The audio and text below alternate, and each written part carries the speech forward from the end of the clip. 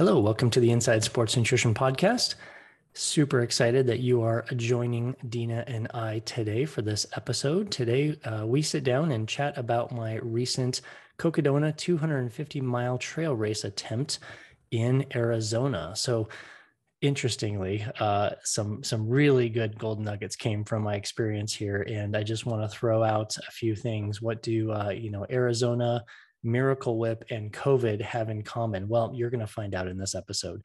So we're going to be chatting about my nutrition intake during the race, some reflections on aging, sport participation, finding joy in life, finding joy through running and competition.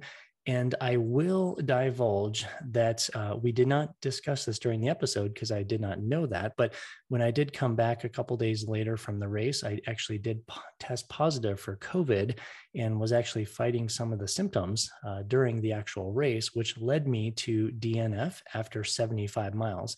Very tough decision, as you will hear in the episode, but makes a lot of sense now. So as you're listening to this, just remember, unfortunately, the COVID bug bit me, and it taught me some things for sure. And you're going to learn those things during this episode. So excited for you to listen, and thank you for staying.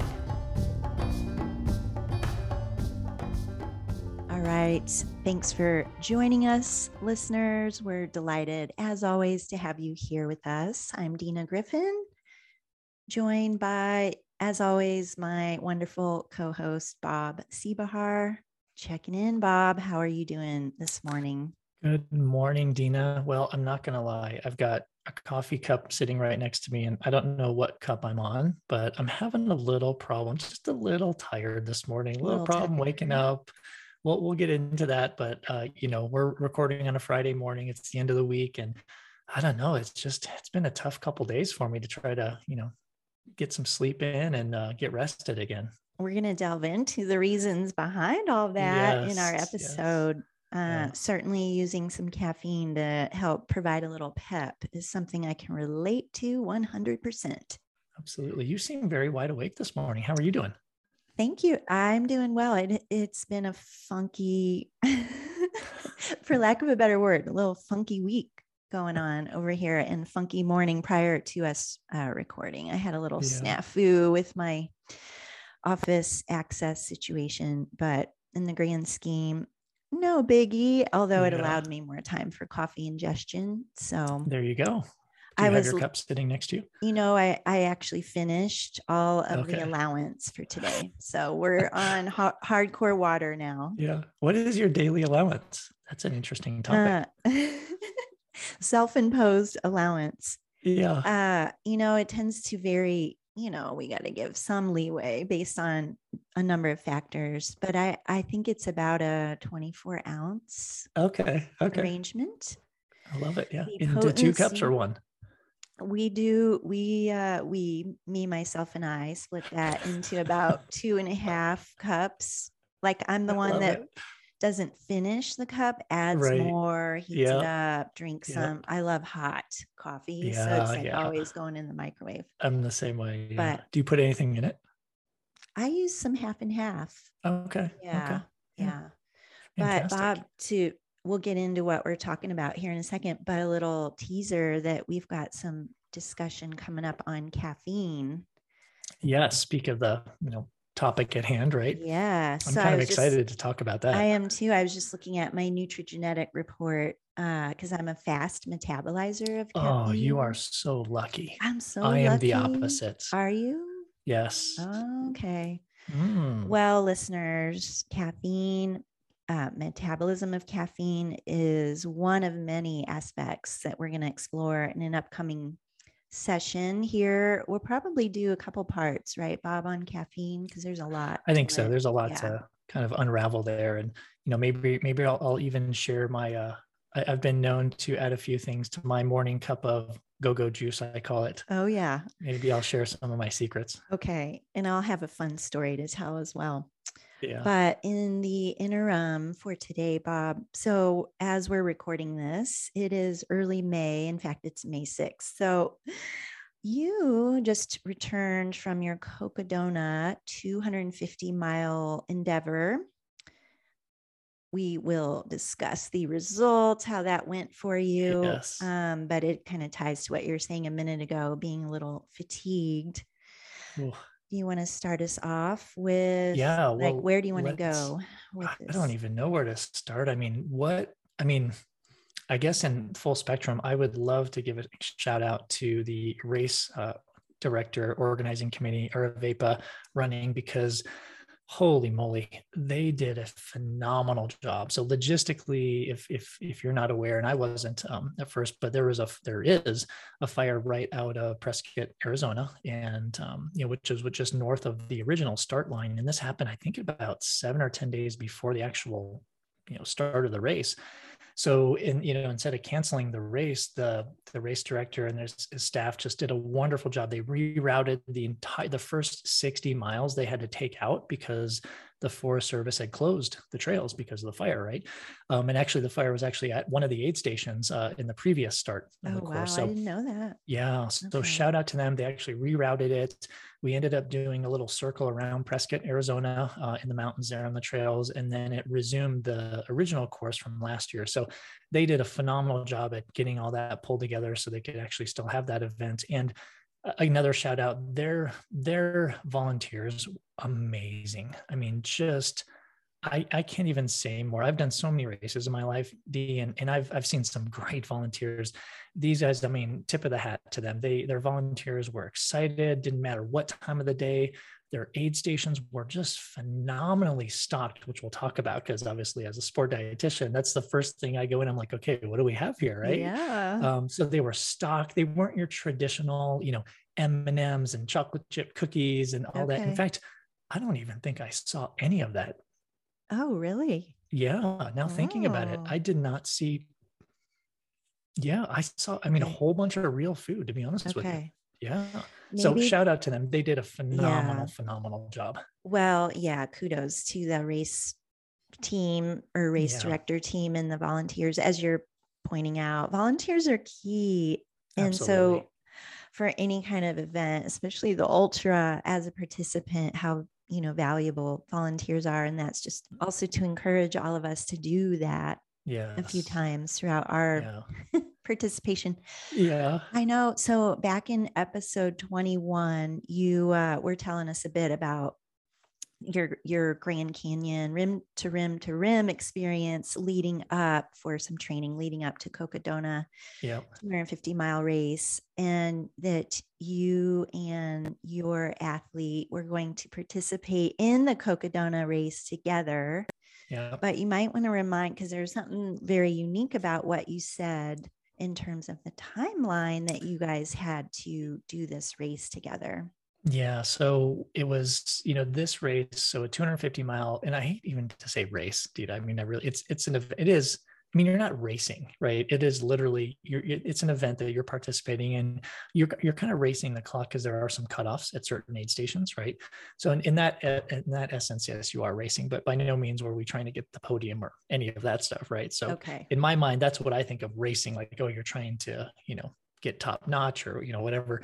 But we actually we were going in with a little bit of a handicap, and that is that we had to delete one day off of the entire time or the allotment of finishing, because my athlete, her grandson was graduating or is graduating from college, and obviously graduation needed to be there. So that kind of sparked different plans for the race, because we needed to be just a little bit more aggressive in the speed, the pace, the sleeping was a little bit more strategic, because we literally had 96 hours to finish this. So 4 days instead of 5 days, right? So we were just kind of we weren't behind, but we just had to reconfigure some of the goals. So from the get-go, I had to be sure that I was paying attention to our speed specifically, because dropping behind would obviously affect the whole outcome of this. So yeah, we had a little bit of a challenge to start out with, for sure. But we knew it, which was good, right? Sometimes the challenges that present you don't know about, because they're just like a curveball thrown at you and you have no idea it's coming. We knew this was coming. Yes. Okay. However, yeah, it puts still all that added pressure, knowing, our time allotment for this endeavor has been shortened by Yes. our own, timeline here, but Yep. got to stay on it. And for those who don't know, would you say, because I don't know the percentage on trail versus like Oh single yeah. track versus dirt road versus pavement? It was, I don't know the exact percentages. Yeah. I will tell you based on what I saw out there, definitely a lot of single track. There was some dirt road, actually Okay. quite a bit of dirt road and single track. There was some pavement, which was, it's unfortunate. I mean, obviously you have to do what you have to do when you're planning locations and strategies in terms of the course, but the pavement itself and the concrete and the sidewalks were, I'm just going to say that was my least favorite part of the course for I could sure. see And it that. wasn't that much. It was minimal for sure, Okay. but it just, when you're a trail runner and ultra, last thing you want to do is be on something that hard, right? Yeah, Yeah. definitely. Yeah. Well, Bob, so I was monitoring and tracking because I have a Yeah. few other athletes that were doing that race, and just Yeah. curious because some of the top people, it's always fun to follow these 200 Right. plus mile races. But okay, I'll just put it out there. I Yeah. saw, tracking you, and we can say her name, right? Your Yeah. Yeah. athlete's name, Yeah. you and Linda, because Yeah. you were supporting each other, staying with each other. Right. So yeah, it was exciting to follow you. But then when I looked, I think it was Tuesday afternoon, I saw Yeah. the three dreaded letters, Yes. DNF. DNF. I Oh, and know. so of course, then you start worrying from like, oh no, what happened? Did someone fall? Was there an Yeah. injury? What happened? Yeah. Do you want to, I don't know that you want to cut to the chase, but do you want Yeah. to tell Yeah. us more about the experience? Absolutely. Well, let me actually start from the start, right? That Because helps. again, it was a mass start. I think there were about 230 runners, like 230, 240 runners, mass start, which is kind of cool, So we kind of seated ourselves about maybe 3/4 of the way back from the front, and we started kind of in this parking lot and automatically went to a single track. So you're just walking for quite a bit Yeah. until it opens up. But beautiful. We started in Prescott, Arizona, north of Phoenix, a couple hours north of Phoenix, and beautiful morning. We started at 10 a.m. It was starting to get a little warm, obviously, right? Mm-hmm. But it was just like it was beautiful. And, the scenery was great. We had to kind of get out of town a little bit before we really got up in the mountains. But yeah, I mean, we had a lot of company really had a lot of company up until probably about mile 30-ish or so, 30 to 35-ish. And then it really started spreading out more and more. And it was up, it was down, it was less aggressive because they had to reroute the course. So last year there was a lot more vertical in the first 50K. This year there was probably about half the vertical in the first 50K. Okay. So which was great. I mean, it was fantastic. Pacing was good for us. We ran a little bit, we walked a little bit of the hills, and that's the thing too. Like when you do ultras, I don't know if many of our listeners know this, unless you are an ultra athlete, but you don't run the whole thing, right? Mm-hmm. In fact, it's very, very unwise to run a lot of an ultra, and especially the hills, because you expend so much energy and you can put yourself kind of behind the eight ball pretty quickly if you just try to take off and run. So that's actually something I learned early in my ultra career, moving from triathlon, is because I'm like the rabbit coming out of triathlon. I'm like, oh, you just run everything, right? Right. And you don't do that in an ultra because you blow up pretty quickly, and then you just become behind in so many things, right? Yeah. So the first part, I mean, it was great. It was rolling, it was up and it was down. Fantastic. It wasn't probably until, when was that? Probably mile 30-ish or so, we kind of crested the first top of the peak, and we were about 7,100 feet up. And Dina, you should have seen this dirt road we had to go down. It was a quad buster. Like if you ran it, I think that your quads would have popped out of your legs. Like no Oh my joke, right? gosh. So, but you wanted to, like, I was looking at our pace. I'm like, oh, this is a great time to make up some time, right? But at the same time, I'm like, oh, no. This is going to be very detrimental if we try to run a lot of this. So what I wanted us to do is, and we kind of agreed that we would just kind of walk fast and maybe do a WOG, if you will, right? A walk jog kind of a thing. Yep.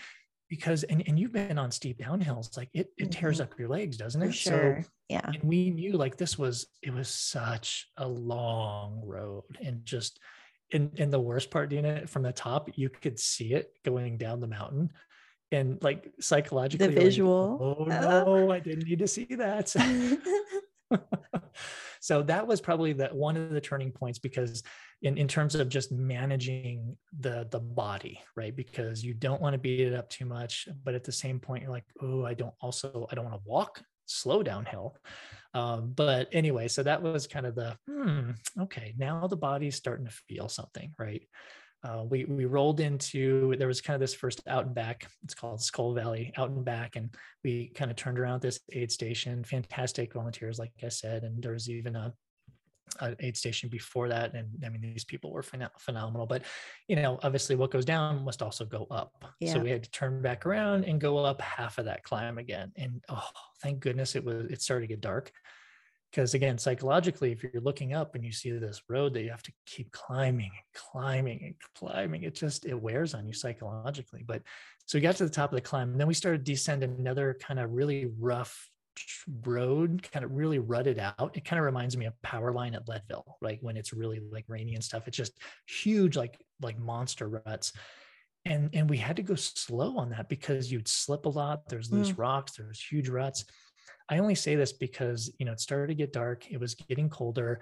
And personally, my mind was focusing so much on the trail, I was forgetting about other things. Or let's just say I wasn't keeping on top of other things as I had been when I didn't need to put so much thought into my feet and where they were going. Right. So, Okay. meaning my hydration from the start, spot on, right? I had actually planned on trying to consume about 18 to 24 ounces of water per hour. And with the aid station fill-ups and all that stuff, and I was on par. Once it got to the nighttime, and again, night's a little different. It's colder, kind of in like the 30s, a little chilly, and it's dark, and you're sweating, but you're not realizing it anymore, right? Yeah. So by then, I'm pretty sure my hydration, even though I was trying to keep on top of it, it was probably about half of what I was doing. So I was still Okay. hydrating.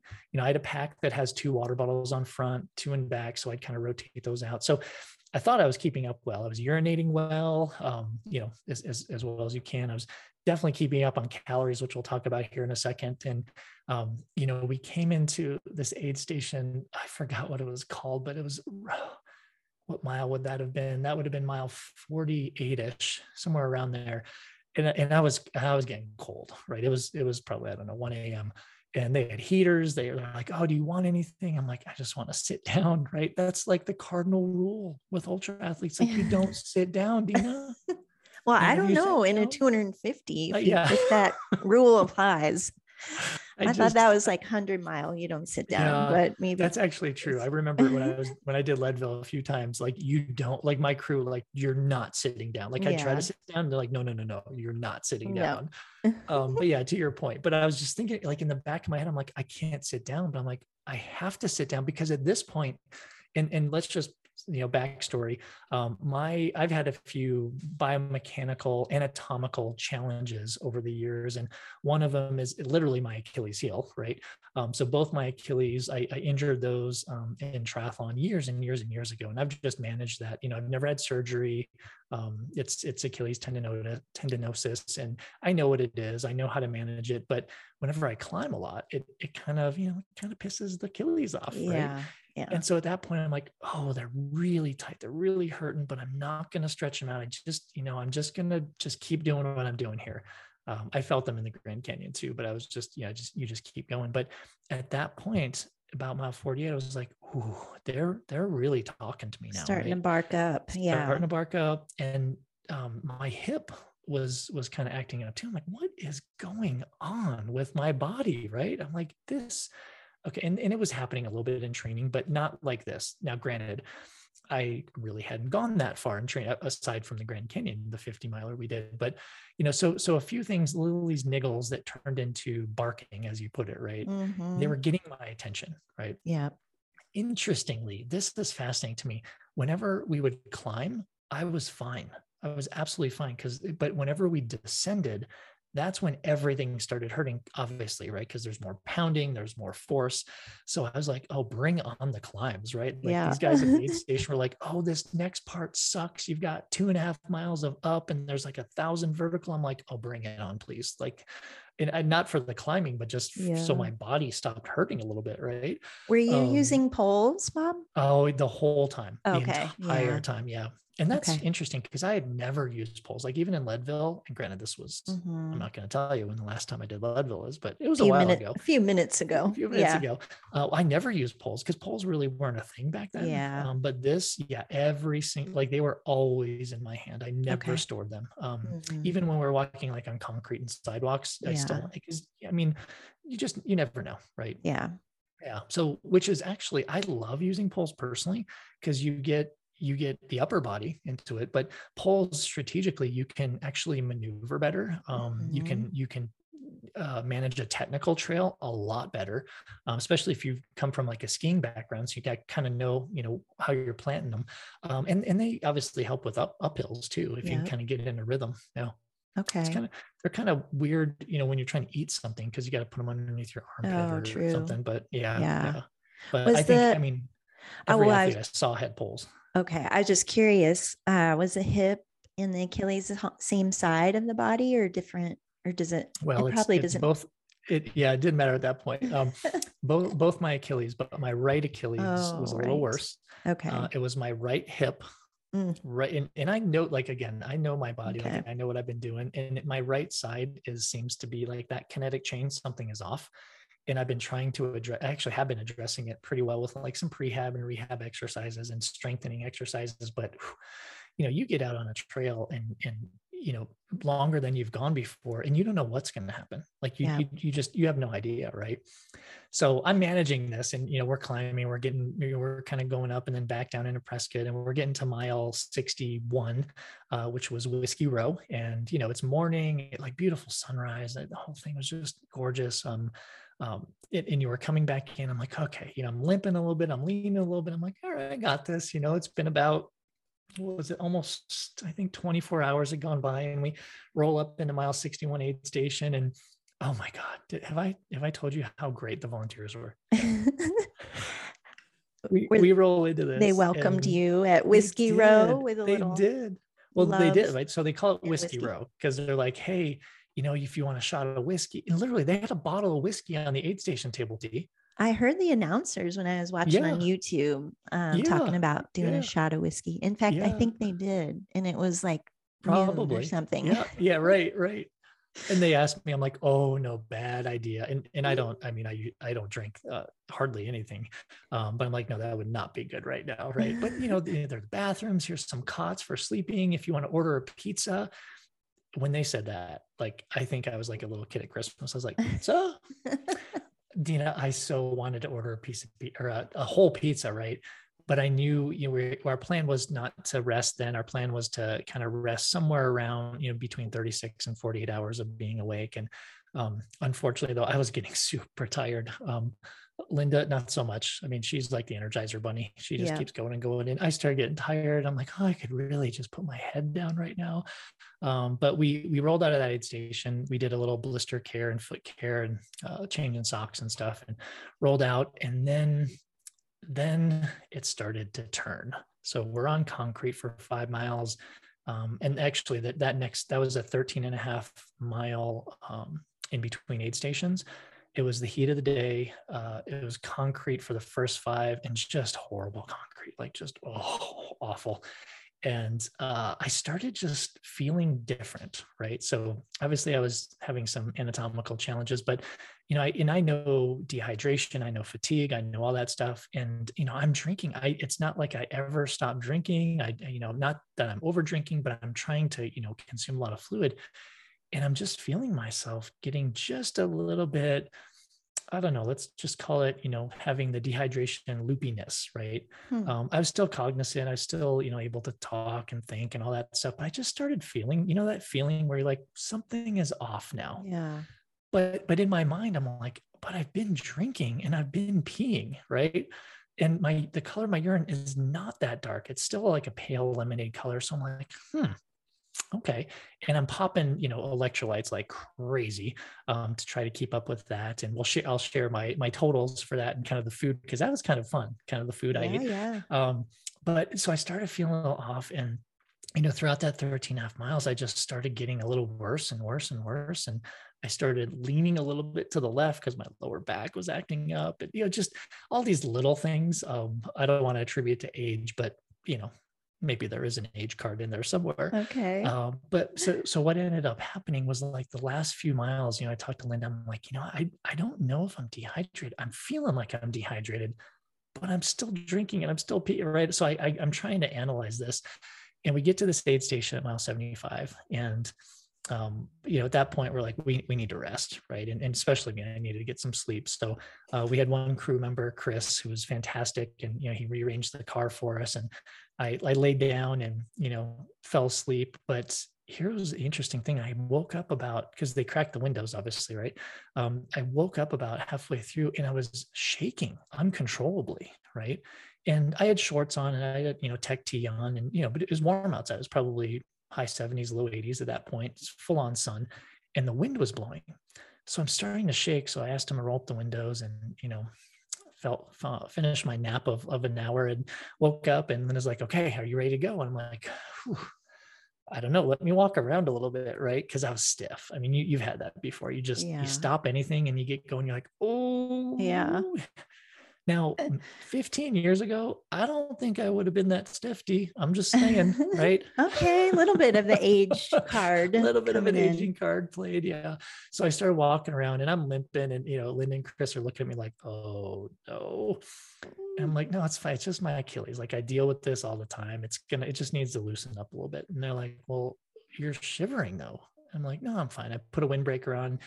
Oh yeah, I am shivering still. Like, I'm not uncontrollably, but I'm like, and they're like, it's freaking 80 degrees outside. What? Yeah, something wasn't right. No, right? And I'm like, no, I'm fine. Like, I drink a bottle of water before I took a nap, ate a PB&J before I took a nap. Like, I'm good. I'm good. And they're looking at me like, like, you can't see my face right now, but they're like, no, something's not right. But, I mean, we all know our bodies, but we cannot be objective when we make decisions sometimes, right? Yeah. We're very subjective. And they're like, no, something just looks off. I'm like, no, I'm fine. I got this. I'm just like, I'll put some clothes on, whatever, so I don't stop shaking. I'm like, I can keep up with this. But at that point, I had been keeping track of our pace and in our time, and I'm like, oh, we are right on. Like, I had figured out what speed we needed to average to finish in 96 hours, and I'm like, oh, we are right on that cusp, and I am slowing down now, right? And that is not, I'm going to be a thorn in the side now, and I don't want that, right? So we talked a lot about this, in terms of if we should go, if we should push, what the goals were, what the purpose was really for doing this. Yeah. And Linda, just God bless her soul, she's like the most wonderful person in the world. And I know she's going to listen to this. And I do mean that, Linda. But she, helped me make the decision that this probably wasn't the best thing for my health, maybe long-term, even though I wanted to go on and I knew I could at least do like a few more miles just to see.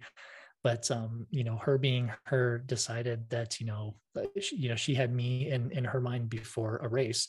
Yeah. So, I just appreciate the decision that was made, and I was part of it too. But it was like, this probably isn't the best thing. We're going into the evening hours. We're going into some really good climbs on trails. It may not be the smartest thing, right? It sounds like It sounds like too, with the timeline, there is no room in not being able to forecast. Yeah, right? Like tougher sections ahead, weather. Exactly. Yeah. All those impacts, like, ooh, up against the clock. And and my worry was that I would just keep on getting slower and really impact that, right? I'm like, God, with all these challenges I'm having, I'm like, oh my gosh, what's going to happen, right? Am I going to go so slow to where now it's like impossible, right? And I just, like, I didn't want that either, and I kind of felt bad, and the decision was the right decision for sure, because once we had officially, turned in our spot checkers and received those 3 letters, after our names, the DNF, and drove back down to Phoenix and stayed the night in a hotel. I had some pretty interesting episodes of some, shivering and shaking and sweating profusely when I was sleeping. Like I woke up with Wow. wet sheets. I know I didn't know what was going on.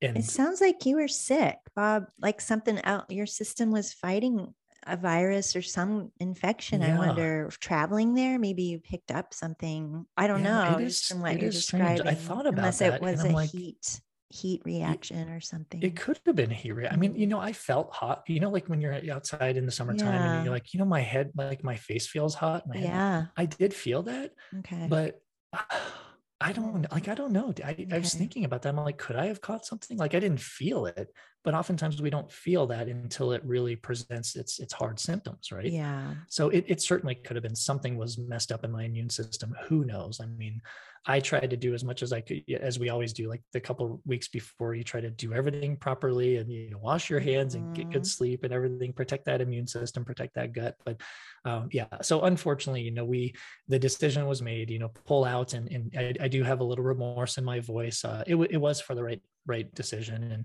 and I feel really good about it. I know Linda does too, and the fact that I'm here talking about it and feeling decent, I think is good news. Yes. So Yes. it turned into the Cocodona 75 for us. Nice. Yes. Yeah. Yeah. That's the challenge though of ultras. I Oh mean, my ultra goodness. run, ultra cycling, whatever ultra thing, right? Is we don't even do that distance in our Yeah. training. Yeah. 95% of the time no one does that, right? And so Exactly. not knowing, and then when the body aches and pains come up, and then on top of something else like what you mentioned with the shivering, geez, Yeah. not knowing the origin or cause of that, and then you add all these things together, Right. it's definitely, well, can be a frustrating part of the sport, but Oh, i'm definitely. i'm so glad that you both made that decision that ended Yeah. up to be the right decision.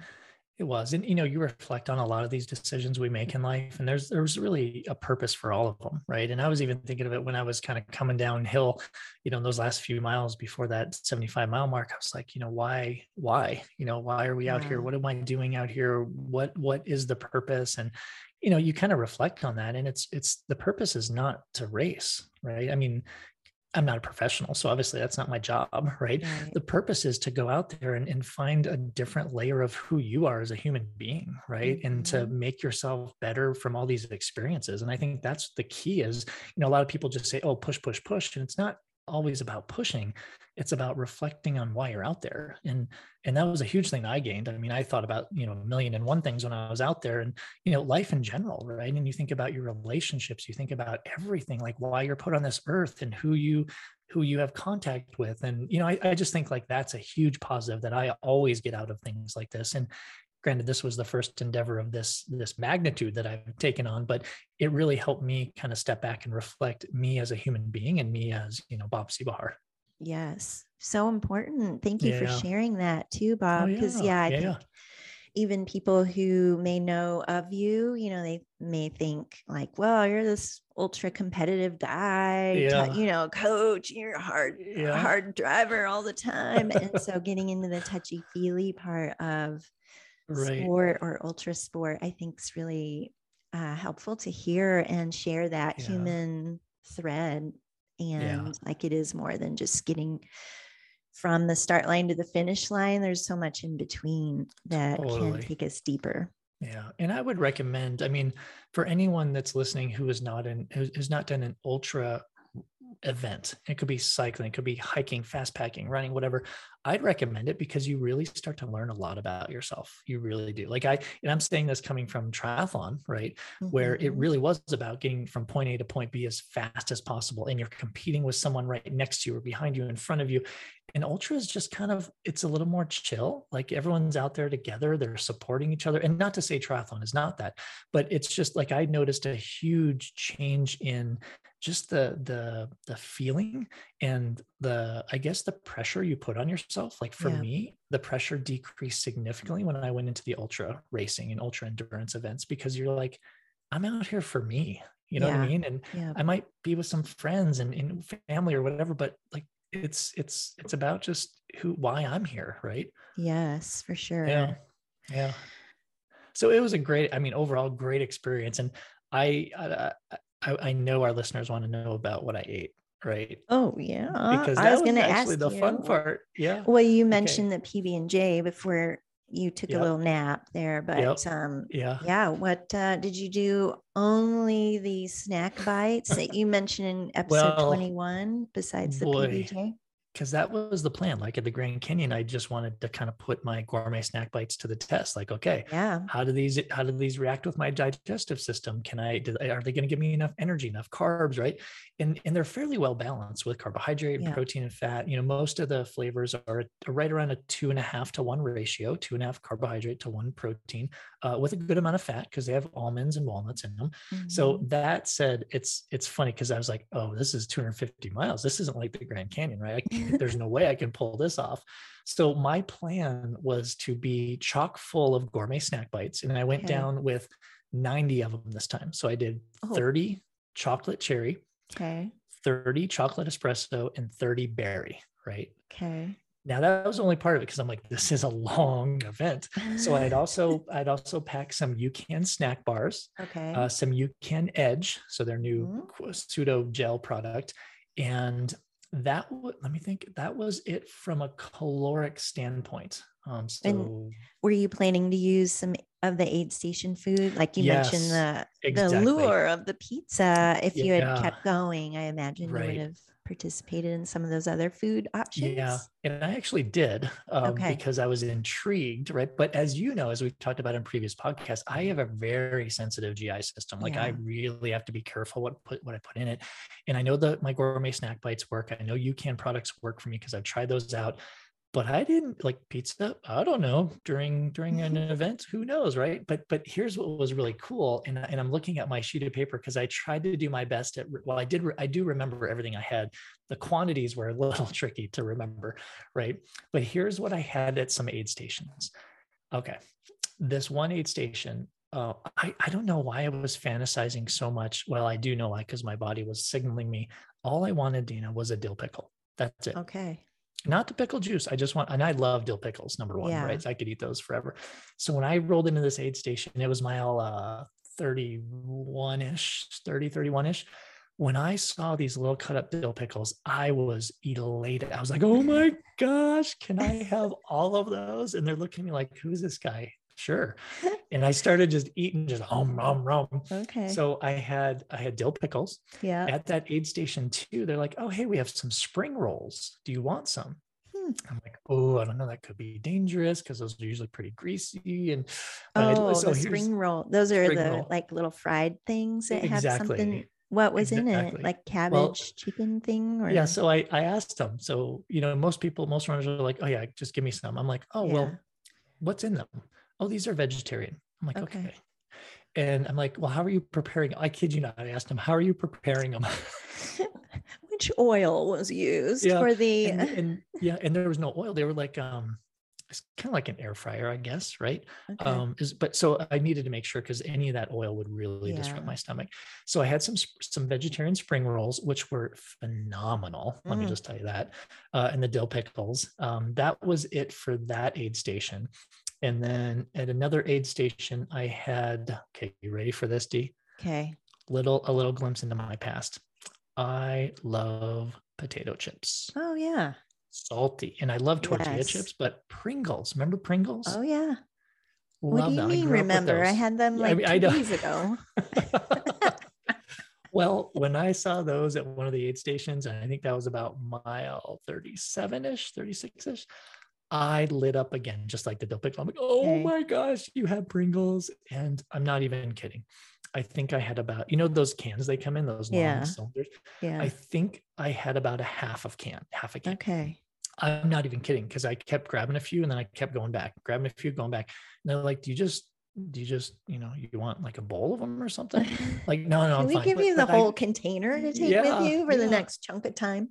I know. But I found that they really work. They worked really well. Like no GI, like Yeah. I never had any GI distress let me say this, 1% GI distress. Okay. So, which wasn't bad. And that's because of another food I'm going to tell you that I ate. Okay. But so, and then, yeah, our crew, Chris would make us peanut butter and jelly sandwiches. So when we saw him, if we wanted one, we could have it with some nice, Justin's almond butter and on Dave's Killer Bread and some apricot preserves, like awesome. Oh, So I remember Linda and her apricot jam. Yes, she loves that. Exactly. I had never had apricot jam until I met Linda, by the way. Oh so my anyways, gosh. that's It's like heavenly. the best. And especially the preserves when you get the chunks of apricot. Yeah. So good. Yeah. Okay. So what's next, Bob? The last piece of food from an aid station that I had, and I was kind of taking a chance, but it was, it was 1:30, 2:00 in the morning. Your mind just kind of wanders a little bit, but you try not to let it because you still need to make really good decisions. But at this one where we were sitting down for a while, we were staying there for probably 10, 15 minutes. They had these hummus avocado wraps, in white tortillas. And I had actually read about those because they had those last year and I read about those. I'm like, man, that's something I would make for sure. Like hummus and avocado. Absolutely. So I grabbed, 2 of them. They were kind of small. And I ate those on the trail when we started going. I'm like, wow, these are, I took a bite. I'm like, oh, these are really good. And then I tasted something. I'm like, what is that taste?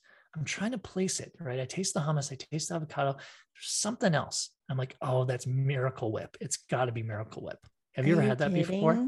Yeah. Have you had that? I mean, all of a sudden I'm having flashbacks to childhood traumas. So, I mean, I'm going to bail out of this conversation right now. Well, and same here. I'm you think there was Miracle Whip in there?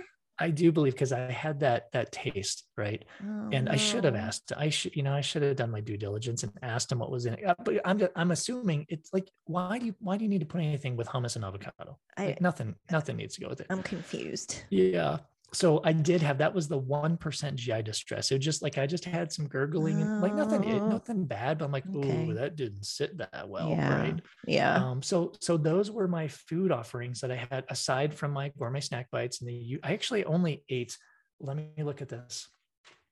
I had, from my totals, I had 1 UCAN snack bar. I had 3 UCAN edges. And I had 29 of my bites combined. And then I had 3 of the spring rolls, 1.5 dill pickles, 1 peanut butter and jelly, 2 of those little hummus avocado wraps, and approximately half of a, bottle canister of Pringles. I really wish it was a truck. So that was the food in just under 28 hours. So we finished, we stopped 27:44. Okay. Right? So are you ready for the totals, Dee? Oh, I was just going to ask. I'm sure at some point you'll update us on calories and all that, but no, you've done the work already. Well, I should also mention that I did consume Run Gum again, because it worked so well for me in the Grand Canyon. About caffeine. Yep. I only had 200 milligrams. So it wasn't that much in, just under 28 hours. And I had, so I used salt sticks, just like I did in the Grand Canyon, those little electrolyte capsules. I had 15 of those. And Salt Stick also makes these little chewable tablets with a little less sodium. So I had 17 of those. Okay. So now you kind of know all of my nutrition, and I'll set up a blog. I haven't done that yet, but just so all of our listeners can kind of see the totals. But this was shocking, completely shocking to me. Okay.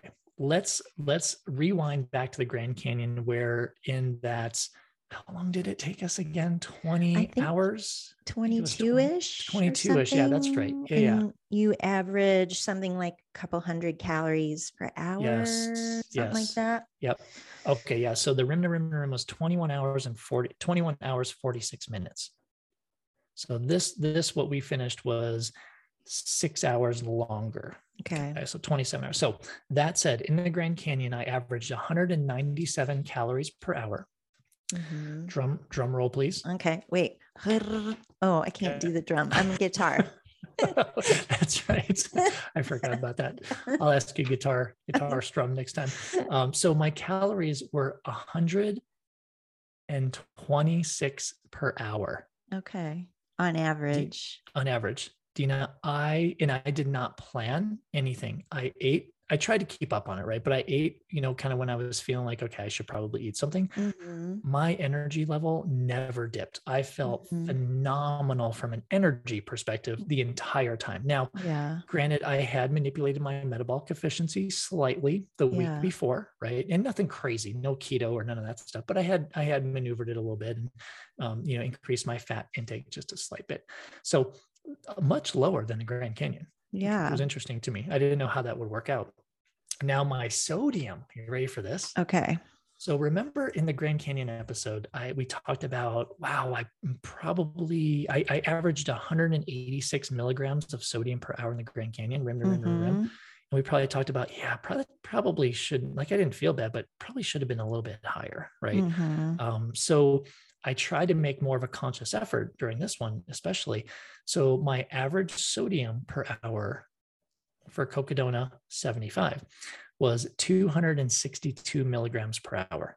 So Okay. my calories had dropped, but my sodium had increased. I mean, almost 80 milligrams or so. Mhm. And then fluid, I have no idea. Yeah. I That's like hard to that. track in That was ultra super hard to track. stuff. Yeah. Yeah. Yeah. Yeah. So interesting numbers, the way they came out. And it kind of comes back because when I was feeling that way, and after I analyzed the sodium specifically, I'm like, wow, maybe I didn't do a good job at sodium and fluid, but I was better than I was in the Grand Canyon for sodium. And Yeah. again, kind of going back to why did that happen to me? And I can't put Right. my finger on it.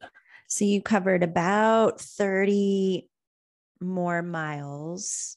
Mm-hmm. I'm comparing to Green Canyon, about Right. 30 Right. more miles. Can you describe in general? I'm just curious, intensity difference. I know it's Oh, yeah. Yeah. hard, right? Because it's not an apples to apples, It but is a little same more kind of difficult. climate, sort Same right? I kind of mean, climate. Same. Arizona, Yep. but Yep. Well, and I haven't done that. I haven't done that math. yeah. Let me see. We averaged for the Cocodona, we averaged 2.6 miles per hour until we stopped basically. Okay. Yeah. Now I'm trying to remember what we did in the Grand Canyon. I don't know what intensity wise, it's so different because as you know, when you drop down the South Rim, it's a quad buster.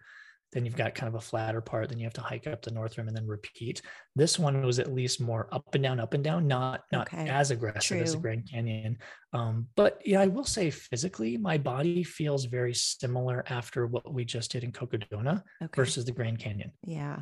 right? So if very subjective, obviously. Maybe, oh, Bob, I'm going to be a dork ball and just say it's Yeah. the Miracle Whip that caused the shivers and like There we food go. poisoning. Miracle Yeah. Whip, do not do. So a lesson to all our listeners: do not eat wraps that are not made from you or your family or your crew. Yeah. Psalms Miracle Whip. Yeah. I don't even know what that I is. really Actually. should have asked. I mean, I that was my bad. I should have asked, just like I did what was in the spring rolls. I should have asked what was in the wraps. But again, you see hummus avocado, you're just assuming it's hummus and avocado, right? Yeah. I'll play naysayer or not naysayer. I'll play advocate on the other side. Like, could you have underfueled and that was biting you in the butt there as you got those shiver? I mean, it doesn't sound like symptomatically, that doesn't sound like underfueling per se, more like wonky feeling and everything. Yeah. Outside of shivers, but I think there's a listener out there is like, yeah, he didn't eat enough. He didn't eat enough. Yeah. Well, and it was interesting. And I think, sure, I don't think that lines up with the symptoms as you were saying. But I was trying, and I'm pretty cognizant of that. And I know my body regarding that. And like, there was never a time where I remember in the Grand Canyon episode, I remember telling you that there was a few times where I had like 4 or 5 bites at a time because I was so hungry, like my stomach was grumbling. That had never happened at Cocodona. Like I was continually infusing calories in some, way, shape, or form. So, at 126 calories per hour, is it too little? Perhaps. But I don't know, right? Because I wasn't feeling any symptoms. Like I had no low blood sugar symptoms. I was not dizzy. It was just like, So, but to be that devil's advocate, what happens if I did eat 200 calories per hour? Well, I don't know. We don't know. Right? Yeah. I mean, could that disrupted my GI system? It could have if I was force feeding. If I was force feeding. Right. Now, that said, that let's just say that 126 calories per hour, there's a little bit of wiggle room because I don't know exactly how many Pringles I had, right? True, And true. even like with the wraps, I'm like, okay, You how have to big was that tortilla? estimate. Yeah, right. Yeah, So yeah. so maybe it was 140, 150. Maybe it was. I think I kind of erred a little bit on the lower end, but I don't know. I mean, it's a good Mm-hmm. question. I think a good Okay. question for next time. If I'm out there again. Yeah. I was just going to say, do you see more ultra in your future, Bob, or how these last few days reflecting on your athletic self? What are Yeah. the thoughts? I did a lot of reflecting, and I actually have been these past few years. And we're all getting older. Obviously, we're getting to that category where we do have to kind of methodically choose our activities. And it's fascinating to me because even as a coach, like a lot of us, as we get into our 40s and I think more 50s, 60s, a lot of people are like, oh, I'm getting older. Maybe I'm gaining weight or, distributing my body fat differently. Oh, I just need to, exercise more. I need to burn more calories. And a lot of people are going into these like longer, slower events or even training. And if it's for burning calories, and affecting the age-related, issues that we have of gaining body fat and body weight, I don't know if that's the right thing to focus on, to be honest with you. And so I've Yeah. been reflecting, and fortunately, I know my body pretty well. And, growing up, which we've talked about in previous episodes, growing up a competitive soccer player, I have always been about sprinting, about jumping, about, just anything fast and powerful. When I moved into triathlon in my college days and I found endurance, I loved it because it was different. Yeah. But I found that I was much more successful at all the shorter distances. When I started moving up into the half Ironman was weird for me because it was kind of that in between. But when I started doing Ironman, I'm like, all right, I'm qualifying for Kona and I'm going to get a slot. And I was young, so I'm like, sure, why not? And I was young and stupid because you didn't know how to train back then. I didn't have the knowledge I have now. But Dina, I never was able to go fast in long distances. So Ironman and Leadville and just all these ultras, you start to think about that and you're like, okay, is it my training methodology? Well, probably not. I mean, obviously I have a little bit of knowledge in that area. Is it my recovery? Probably not. Is my nutrition? Probably not. So I look at myself and I'm like, my body has been gifted to be able to produce higher force, higher power, fast twitch muscle fibers, anaerobic energy system development is a little bit easier for me.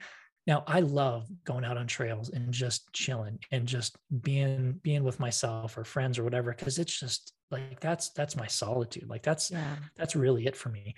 But as I've been reflecting, I'm not going to say I'm never going to do an ultra race again because I love them. I love the concept of them.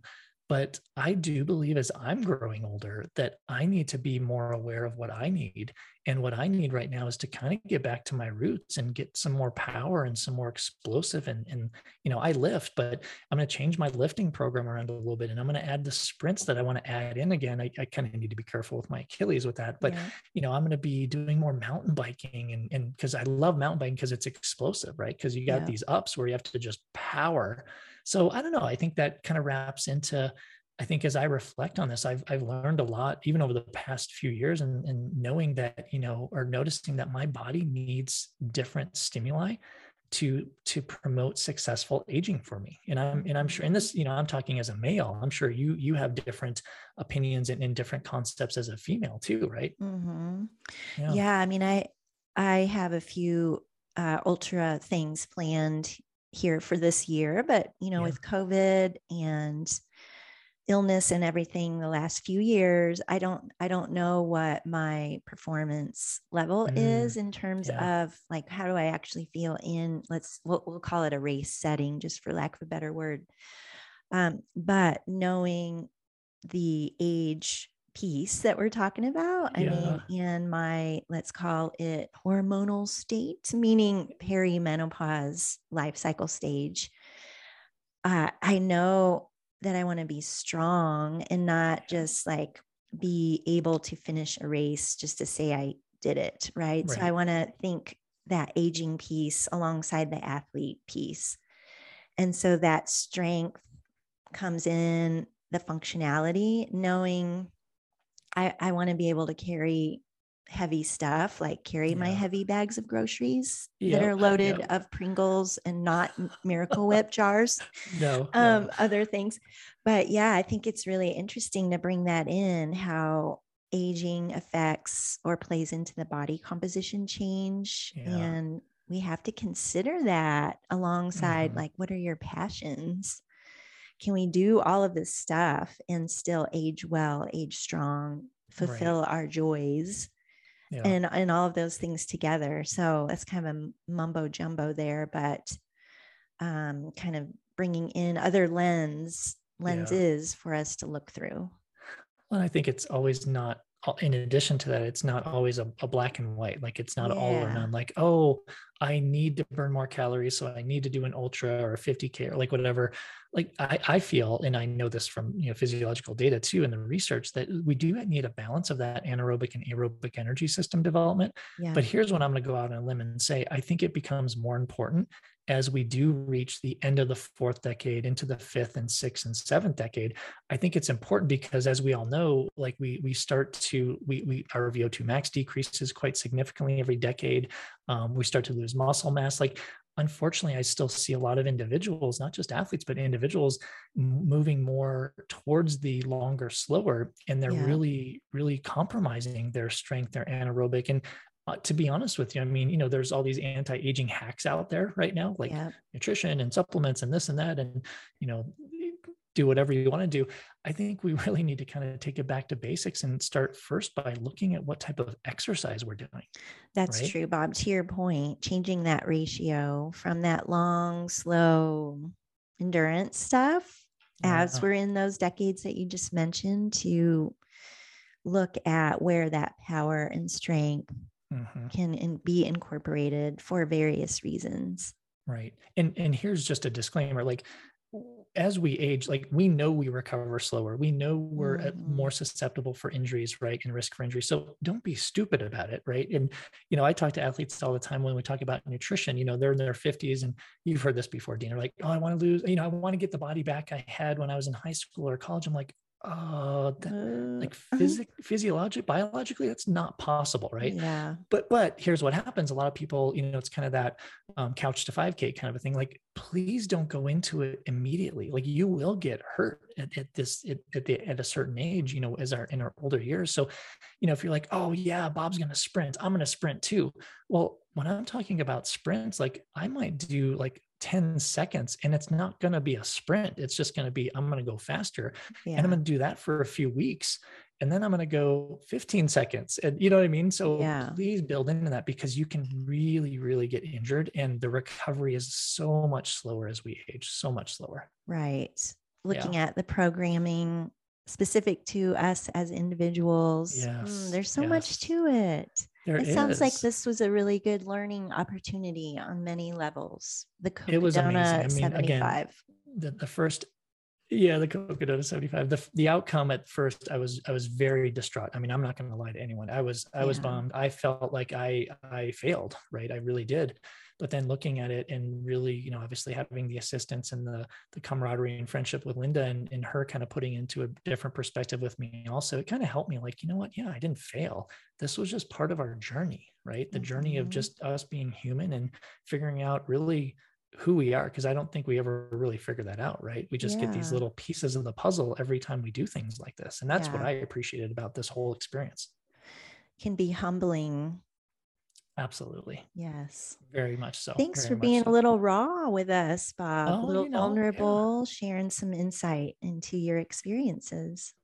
it's been my pleasure, actually. I think, Dean, you probably feel the same way, but I feel like as I've grown older, I care less about being guarded.